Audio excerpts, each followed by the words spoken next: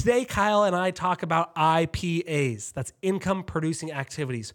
We kind of break this down into 3 sections. We talk about the math of hitting your goals, and Kyle explains exactly why that every time you pick up the phone and dial, you actually get paid $25 per dial, whether someone answers or not. So we break that down, and he shares a spreadsheet, all sorts of cool stuff.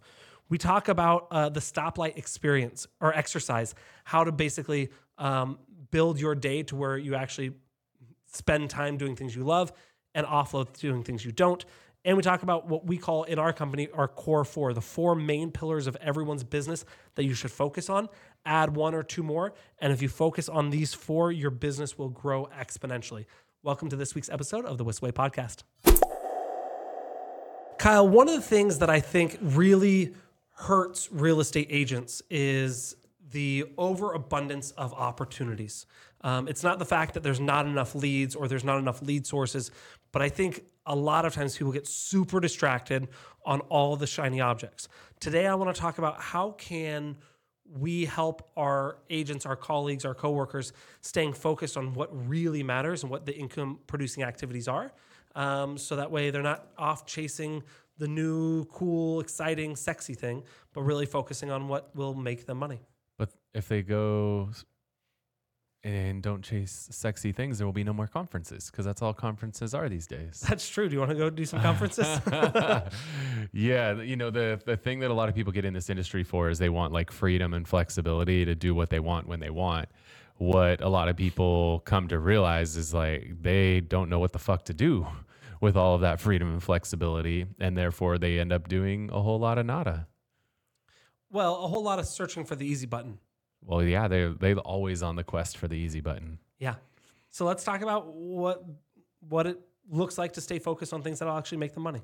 We can do that. Cool. Well, welcome to the Whistleaway Podcast. My name is Kyle Whistle, your host with eXp Realty here in San Diego. And I'm Brian Kochi, Director of Marketing here at Whistle Realty Group. The goal of the show is to give you the tools, techniques, and tactics that you need to go out there and crush it in your business. The way that we like to do that is to answer the questions that you have for us. So rather than us guessing about topics that you want to hear about, you can just tell us at thewhistleway.com, thewhistleway.com. In addition to asking questions on there, you can subscribe to the podcast and YouTube channel. You can join our referral network for everybody leaving California, and you can get dialed in on our email newsletter and private Facebook group where we share a lot of tips and tricks of what we are working on inside the company, all at thewhistleway.com. And you can get dialed in with our video content creation course called the Media Mayor Mastermind. Brian and I will teach you everything we've learned over the last 8+ years creating content together. And all the things we're still learning. Yeah, every day. So first, Kyle, let's talk about staying focused on income producing activities. I know you like to talk about this, and I think this is really powerful. Talk about first, what is our time worth, right? Yeah, because before we say, hey, how do we determine what is a good use of my time or what isn't? There's a good kind of flow of, well, how much? First, you have to figure out what's your time worth. And so if your time is only worth $3 an hour, then yeah, dropping flyers in this might be a good idea. But if you got to find that breaking point, really. Yes. Yeah, I'm going to pull this up. So I actually built a spreadsheet. If you want a copy of this thing, let me know. Just shoot me a DM on Instagram. I'll send this over to you. But I built something that's kind of the science or the math behind hitting your goals. And so we threw a few variables in here. Some of the variables that we threw in there is what's your dial to contact rate? So how many people do you have to dial in order to contact somebody? What is your contact to appointment rate, your appointment to close rate, and then ultimately how much money you make on an average closing? And then based on that data, we can figure out how much is your time worth. And then we break it down into some very simple things. What we ran with our calculations here is 10% on dials to contacts, 10% on contacts to appointment. So that means that's 100 dials for an appointment, like 10% plus 10%. That's 100. And then 25% appointment to close rate, $10,000 commission per closing. Now I understand, obviously, that's going to change based on where you're at in the country, but that's where we're at here in California. So what this boils down to, which is where it gets really interesting, is to understand that based on all that data I just gave you, the dollar per dial for an agent is $25. just to dial. That doesn't mean you actually like talk to anybody. Just the art of picking up the phone and dialing, $25 per dial. Like if you're watching this, like if you knew that every time you picked up the phone and made a dial, it was going to make you $25, I bet you would dial a whole lot more. But you've never actually broken the numbers down before to realize that or understand that. But it's $25 an hour. And let's say you're like, well, your numbers are... That's $25 a or dial. dial. Sorry, $20 a dial. Just pick up the phone, dial. And I guarantee you can make more than one dial per hour, I hope. Well, you would think. We got agents who make one dial a week. So $25 a dial. Every contact, $250. Every time you actually dial and get connected and have a contact, $250. Just every time you get in a conversation. And then hourly rate is $500 an hour. Like every hour that you're actually like picking up the phone and just making some calls, it's worth $500 an hour. But a lot of people don't think about that because you've never actually like looked at the math behind it or the science behind it to understand like, hey, if it takes me 10 dials to talk to somebody, and then it takes me 10, conversations to set an appointment, and I close 25% of those appointments and I make 10,000, this is what it is. A lot of times you just never have actually sat down and thought about that before. But once you actually sit down and realize it and start to realize every time you pick up the phone and just make a dial, it's worth $25. Like that's crazy. Now look, there's variables in here, right? Like who are you calling? Are you using a dialer? Blah, blah, blah, blah. There's a lot of variables mixed in there. I get that. But it's kind of crazy. It's kind of crazy to stop and think about that. And that's based on 20 dials an hour. Now, if you like used a dialer, you could increase that substantially. But that's based on a 20 dials per hour average clip. So if you could simply increase from 20 dials an hour to 40 dials an hour, guess what? Now your hourly rate goes up to $1,000. What if you could like increase your conversion rate from 25% to 50%, right? Like there's all these little variables where if you can just make some minor little tweaks in there to improve any one of those things, your value of time goes up. But if we just run with my default scenario, you're running at like $500 an hour. And so that's making calls to your database. Prospecting, right? Yes. So obviously that is a core pillar that someone should focus on. Yes. I mean, it's not even a pillar because it's within every single pillar, right? What other things should an agent be focused on? Give me another pillar of something that agents should be focused on rather than chasing the shiny new. All they should do is prospect all day. Don't do anything else. I'm just kidding. Now you got to do other stuff too. But that is the highest dollar per hour activity that you have in this industry is to just be on the phone making dials. Like that is by far the highest dollar per hour activity that there is.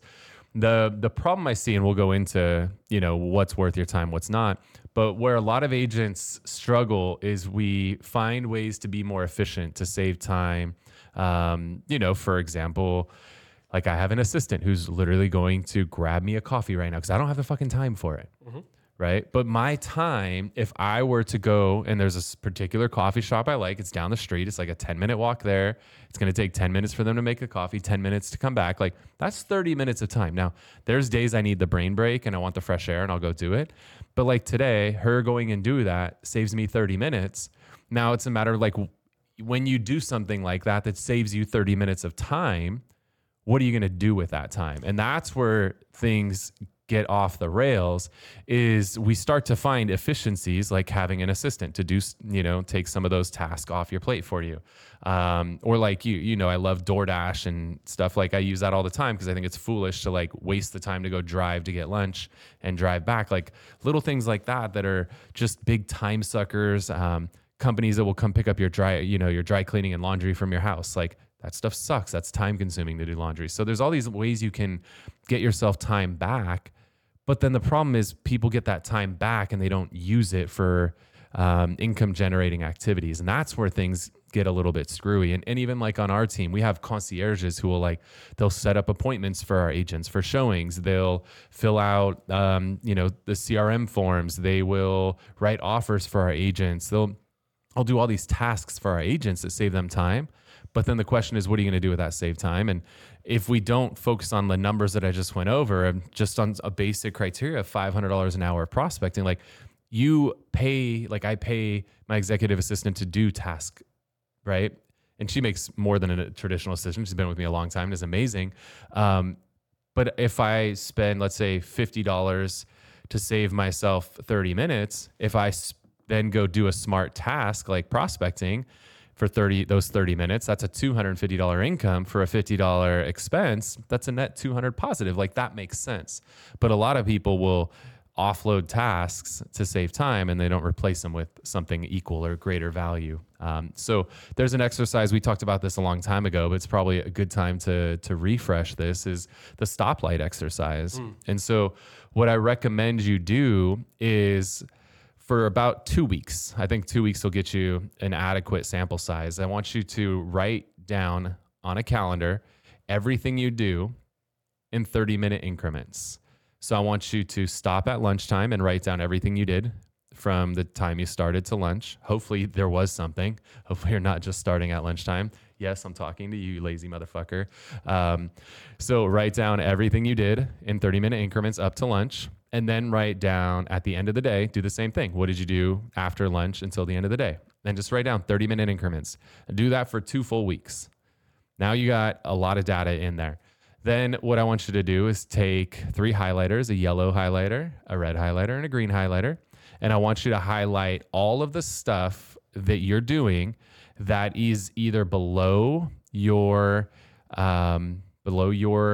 income level. And just for math purposes, if you want to make $100,000 a year, you work an average about 2,000 hours a year. So that puts your time at $50 an hour. So let's just run with that example. So anything that's less than $50 an hour, or you hate doing, because there's things that might be worth more, but you just absolutely hate doing them, offload it. It's not, you're far more productive if you're doing things that you actually enjoy doing. So anything that's under $50 an hour or you hate doing, that's red. Then on the flip side, you have all the things that are above $50 an hour that you love doing is green. And then you kind of have the in-between stuff. These are the things that are like, I'm okay doing those, but if I could offload those at some point, I would like to do that. Highlight all those in yellow. Like that's how you figure out like where it makes sense for you to be spending your time. So then the goal becomes offloading all of those red tasks. So then you can figure out, how do I offload those red tasks? Are there services that can offload those tasks? Or maybe I get a virtual assistant. Maybe I get an actual assistant. Like ideally that's the job description for your initial assistant. And then you just got to determine, can that be somebody virtual? Because you can hire somebody very talented for $5 an hour, roughly, virtually. Or does that need to be somebody local? Because if you need somebody to like actually run around and run errands and stuff, like my assistant does some really high level like financial planning for me, but she also does stuff like grab me a coffee when I'm just, bugging out all day. There's days she'll go do returns of like all the crap that I buy on Amazon that I change my mind on, or I have a shoe addiction. Maybe I buy shoes that look cool online and then I don't like them when I get them. Like, you got to return that stuff. Lock boxes, flyers. There's just so many things, right? Like, so you got to just start with that red. That's your assistant's job description. And then you're doing everything in yellow and green. And over time, the goal becomes offload everything that's yellow to where you're only doing green, which means it's the high dollar, the things that are worth at or above what your expected income level is. And you love doing, because now you're making the kind of money that you want to make and you're having fun doing it. And that's a very happy lifestyle. It's a happy place to be. So we got to do the math behind hitting your goals. We just talked about that, and you have a spreadsheet. Yeah. So if you guys want, it's an interactive spreadsheet, or you can just tell me your numbers and I'll give you the data. But I want you to really understand how much your time is worth when you're actually prospecting. How much is it worth every time you make a dial? How much is it every time you have a conversation? And then I can even work backwards too, and you could tell me what your income level is, and I can tell you how many hours per day you need to prospect to hit that goal. And again, if you go, it could turn out that you have to prospect 48 hours a day to hit your goal. Well, that's then you agent who sold 2 homes last year and your goal's 200 this year. Yeah, that's what it's going to take for you. Yeah, but that's where you get to find the efficiencies. That's where you go from 10% or 25% appointment to close to 50%. That's where you go from 10% contact to appointment to 20%. So, okay, we talked about that. We talked about the stoplight exercise, which I love. I want to talk about a little bit about our core 4, the 4 things that every agent should focus on in their business. The fourth one is specific if you're on a team, but what are the core 4 things that we find are the highest and best for income producing activities? Yeah, the thing we've decided to do on our team, because we know there's so many distractions, there's so many shiny objects out there, we wanted to narrow it down to like, what are the core 4 things that you really need to be focused on, and block out all the distractions. Because if you're like a lot of agents, you're going to conferences, you're watching YouTube videos, listening to podcasts, and you just pulled in a million different directions of all these different ways to be successful, which again, there is freedom and flexibility to do a million different things. The problem is if you do all a million different things, you do nothing. Yep. So we really want our agents to stay focused on our core 4 and then add like 1 or 2 additional pillars that are unique to that particular agent. Like we've got a couple agents on our team who love door knocking. Like they're very comfortable with it. They're confident. They enjoy it. Like, cool. Now there's other agents who like the thought of knocking on a random's door, like makes them break out in hives. Maybe that's not your 5th one. We've got other people that are fantastic networkers and they go out and they just crush networking events. Like that's a 5th pillar for that person. So everybody's going to be a little bit unique in what they do, but we really want to keep all of our agents focused on their core 4. Like what are those 4 things? Those 4 things that an agent should focus on. And I think this is universal probably across all markets, all price points, all experience levels. I don't know that this really changes. So the core 4. I don't think it does. Yeah, I don't think it changes. So core 4, number 1 is your sphere. If you talk to any agent who's been in the industry for 10 plus years, I guarantee you sphere, referrals from their sphere, like that's going to be their number 1 and 2 lead sources most likely. Past clients obviously is mixed in there, but that's going to be your number 1 source of business. And so I looked up the numbers for our company because we're working on challenges and focusing on our sphere. And could you guess how much a GCI we brought in the last 12 months from Sphere? In the last 12 months? In the last 12 months. 5 million?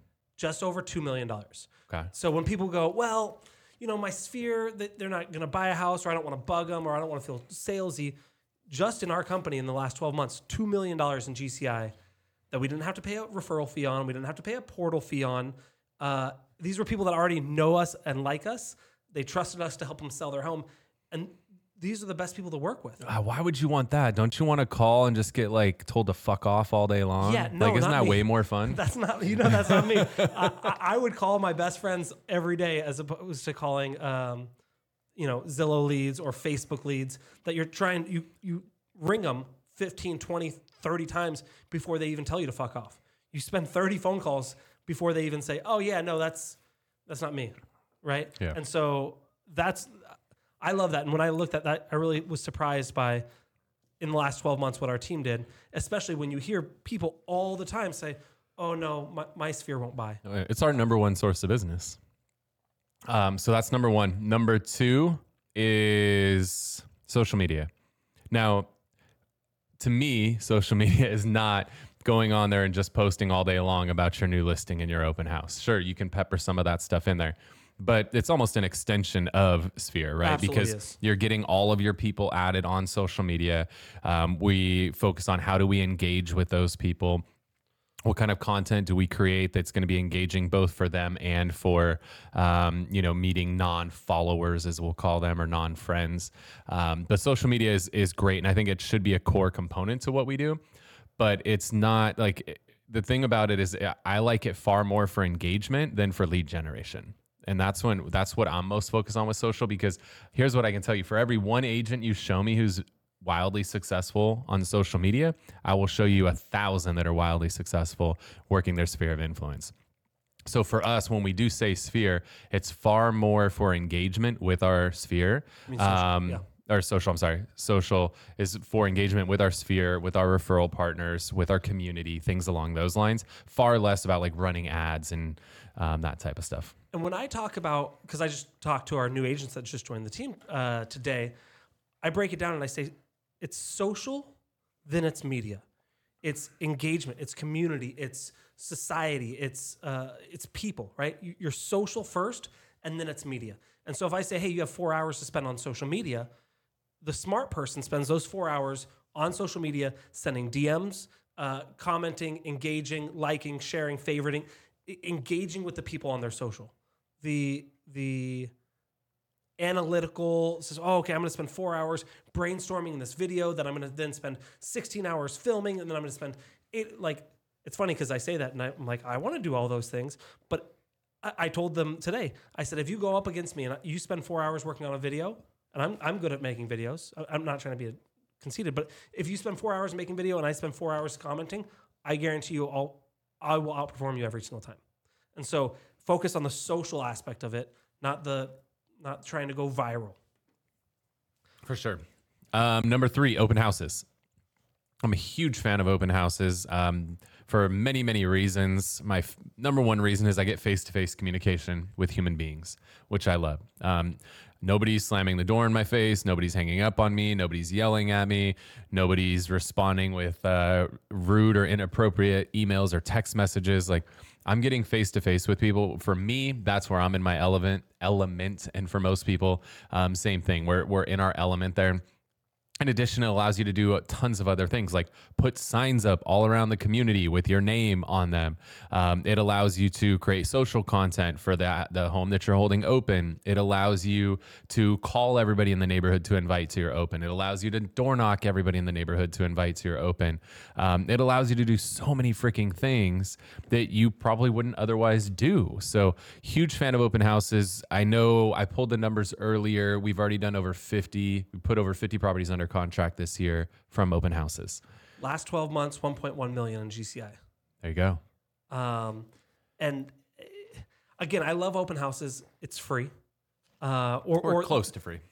It's a one-time setup fee. Yeah, I've had people ask me all the time, like, actually, I think we shot a video on this. Like, I've only had $1,000 to spend. Like, what should I spend it on? Open house signs and flags, and like the materials I have in my open house is exactly where I would spend it. Yeah. Because you're going to use that stuff over and over and over and over again, as opposed to like going and buying $1,000 worth of online leads, which, I mean, some of these portals today, that's like one, like $1,000 worth of open house signs with the frames, the stakes, the flags, having the tablet to sign in and the materials to distribute. Like, that's where I'd spend my $1,000 all day. Well, again, we look at the math that we talked about earlier, right? 10% dial to contact ratio, 10% contact to appointment ratio. So it's 100 dials before you get into face-to-face with someone. And at 20 dials an hour, that's 5 hours of calling before you get face-to-face with someone. Or you do an open house, and you do a bad job at the open house, and only 3 groups come in. You do 2 hours open house, you spend an hour setting up, an hour breaking down, you get 3 people show up. That's not a great showing. It's that, or you call for, 15 hours? Right. To do that 4 hours face-to-face, or 15 hours phone calls to get the same face-to-face. I love that we get to skip the cold calling. We get to skip the hanging up. We get to skip all that. You just go straight to meeting you. Yep. I love that. Yeah, so open house, huge. And we've done other videos on open houses. Just go on YouTube and type in Whistleway open house. You'll find that stuff. We've done a lot of videos around that. Do you want to get multiple escrows in the next 30 days, do 30 open houses. Like, I'll challenge you. We did a video on that. If you want escrows in the next 30 days, do 30 open house. I promise you will get escrows from that. If only we had like a case study of someone that actually did that. Right? Yeah, he's doing like 10 a month. So, but you guys probably don't want to do like 10 deals a month. So just don't do it. Because then you'd be busy and you'd have to like work, and that would be weird. Yeah. You got to follow up with people that want to buy or sell. Yeah, you got to like figure out how you're going to pay the taxes on the income and stuff. That's icky. It's rough, yeah. And then the fourth one, and now I know you said like these don't apply to everybody. They do. For us, we call it team leads, right? How do our agents handle the leads that we provide to them? And if you are not on a team, this is the leads you provide for yourself. So what is your process for maximizing conversion on the leads that you generate or your team generates for you? So it's applicable regardless if you're solo or on a team or team member. Our team leader, what is your process for lead follow-up? So do you actually have a system that you follow consistently? And now the system is not the same for every lead, because we got to understand, like, a referral from a past client, if I do the exact same thing with that I do from like a pay-per-click lead, that's not going to go well, because a pay-per-click lead 17 times in the first 24 hours. Yeah. And they'll love it. Yeah. Your referral, you don't need to call them every single day for a week straight, like you would a pay-per-click lead. So something that's really important, and I know this is actually your rock for this month, is like really making sure that you, if you're solo, or your agents, if you're part of a team, understand the journey that a lead went on before it landed in your inbox. What website did the person go to? What did they do when they were on the website? Once they did the thing, what happened? What happened between them filling out a form on a website and my phone ringing? What was said to them? What was promised to them? What is their expectation? Like understanding all of that is really important, and applying the appropriate amount of pressure based on the type of lead is vitally important. And then having long-term systems and processes to make sure things don't slip through the cracks, making sure that you have the processes for when you do get that appointment, what happens, right? How do you set the appointment and make sure that they show, and then also make sure that they convert, like having all that stuff dialed in. So just to kind of recap it, it's your sphere of influence, social media, open houses, and then your incoming leads. Very cool. Yeah, we call them team leads, but you can, like you said, incoming leads, paid leads. This is where I would put the fourth category of when people think social media and you think, oh, Facebook and Instagram ads. That's not what I would put in social media. I would put that in our paid lead section. And honestly, what I would challenge you guys right now is agents who are solely based on Sphere without having any incoming leads are actually have struggled in the last 12 months, because the problem is you can't really do anything to get your Sphere to buy. But incoming leads are new leads that are going on these websites, knowing that the rates are in the 7s, and they're filling out the form, right? They go to the website. It tells them what the mortgage payment's going to be. They fill out the form and they're interested. Now, of course, the conversion rate's lower, but there's still, these are new people that are coming in that are interested. So I think right now, and probably more than ever, it's been important to have that balanced business between Sphere and new leads coming in. I think you needed that balance a lot. And our agents who've made sure to balance the two have done really well. And some of our agents who've been much more Sphere focused over the years and maybe let off the gas on the new leads have struggled a bit. And I think the thing about Sphere, without getting too far down that rabbit hole, where I would kind of, you're right. I don't think you're wrong. But where I think those that are focused heavy on Sphere, where I think the opportunity lies to still build their business, is to continuously add to the Sphere. And I think a lot of people that have had Sphere-based business have been able to coast on that Sphere that they've already established. I think part of focusing on Sphere, and that's part of what we do on our challenge, is how do you grow that? How do you consistently add to it? Not just sit on, oh, I've got 500 people that know me, and I'll just work that 500. It's how do I add to it every week, every month, so that way it goes from 500 to 550 to 600, so on. Yep. That's how things add. They get bigger. I don't know how I explained what 550 was bigger than 500, but... Yeah, we appreciate you, Brian. We'd be lost without you. Cool. That's why we keep Brian with a camera in his hand. Awesome. Well, hopefully you guys got some value out of the show today. If you did, if you're watching on YouTube, hit that thumbs up button. Let YouTube know. If you have some questions, throw them in the comment section. Brian and I will personally respond to those. And if you want more of our content, hit that notification button or subscribe button, and then the little notification bell, and YouTube will deliver some more content. And if you're watching or listening on a podcast platform, if you could hook us up with a review on there and subscribe, that means a lot to us as well. Before we wrap up the show, we want to jump into something we refer to as the Whistle widget of the week. This is something we utilize in our business that saves us time, makes us more money, or just helps us have a little bit more fun.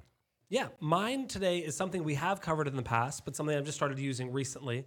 And it's called Libby. It's a way where you can check out books from your local library online from the app. And what I really love about it is then you can transfer that to your Kindle. I love reading at night. I finished a series I was reading, and I was like, okay, I got to find something new. And so Libby will let you do it. You can check it out for 21 days or 28 days. It's probably different based on your library. And you can basically get free Kindle books. And there may or may not be a hack that I heard about online that I can neither confirm nor deny about if you can't read a book in 21 days, if you set your Kindle to airplane mode, after the 21 days is up, Libby will then release it back out to be able to be checked out by someone else, but it won't remove it from your device until you reconnect it to the internet, which is something I've heard and not condoning, but a neat little trick if it takes you 22 days, not 21. So I'm an anxious person. And I You? don't, No way. I'm like, dude, if it says 21 days, I'm gonna like, it's either gonna take me 2 months or I'm like, all right, let's read it in 3 days because I don't want to run out. So Libby, Well, it's you know an it's app. against the law to return a book late. You're not returning it late. You're returning it on time. It's just not being collected late. I just love when people say like it's against the law to do that. I'm like, against the law or like against the rules? Like people say things are against the law Is it way against too the much. law? I don't People think- say against the law in real estate all the time. You can't do that. It's against the law. Like law? No. Like get out of here. It's just the rules that are Yeah, governing just our. rules, not laws. This is a whole different animal. All right, what do you got? Mine. It's funny. The VMAs, MTV's Video Music Awards was just on, and it's they have become PC. So it used to be called the Moon Man. Now it's the Moon Person. I wanted to make sure I checked this one before I plugged it because I thought maybe this one has changed names, but it has not. This is still politically incorrect. No, I mean, that's up for debate. It's 2023. So Google, like I'm in the development game now and building buildings. And one of the things that's very important Developing as we buildings, build, not developing apps. yes, as we build buildings is understanding what's the lay of the land, literally, where we're building these buildings and what kind of parking is available and things along those lines. And so there's a feature that a lot of people don't realize exists when you're just looking at a Google map, and it's called Pegman. So I thought it might be Peg Person now, but it's still called Pegman. I confirmed that before I said it. Don't need any haters out there. Got enough of them. I just call it the person dropper. So Pegman, if you're on your computer and you're looking at a map, it's down in the bottom right corner. It's a little orangish colored person, and you can just drag that. And then as soon as you start dragging it, all the streets that have it available will light up blue, and you can drop Pegman anywhere in the street, and you can start walking down the street, and you could look up, down, around, and you could see exactly what does everything look like there. So right now I'm using that for development stuff, but I've used that a lot when we're planning out our open house strategy too. So when I'm going to do an open house, I want to figure out where are all my signs going to go before I show up there. Like if you're figuring out where your signs go the day of when you get there, that's not the right way to do it. You should plan that in advance. So it's nice to drop Pegman at an intersection and figure out like how many corners do I have? Is there concrete or is there dirt that I can put a stake in, or do I have to use an A-frame? So Pegman comes in really handy for that as well. So we use it for photography as well to see if homes are qualify for twilight or if we're going to have to figure out where we're going to park or all that sort of stuff. yeah, so check that out. Cool. Awesome, guys. Well, again, hopefully you got a ton of value out of the show today. Thank you so much for tuning in. I'm Kyle Whistle with eXp Realty. I'm Brian Kochi. See you next week.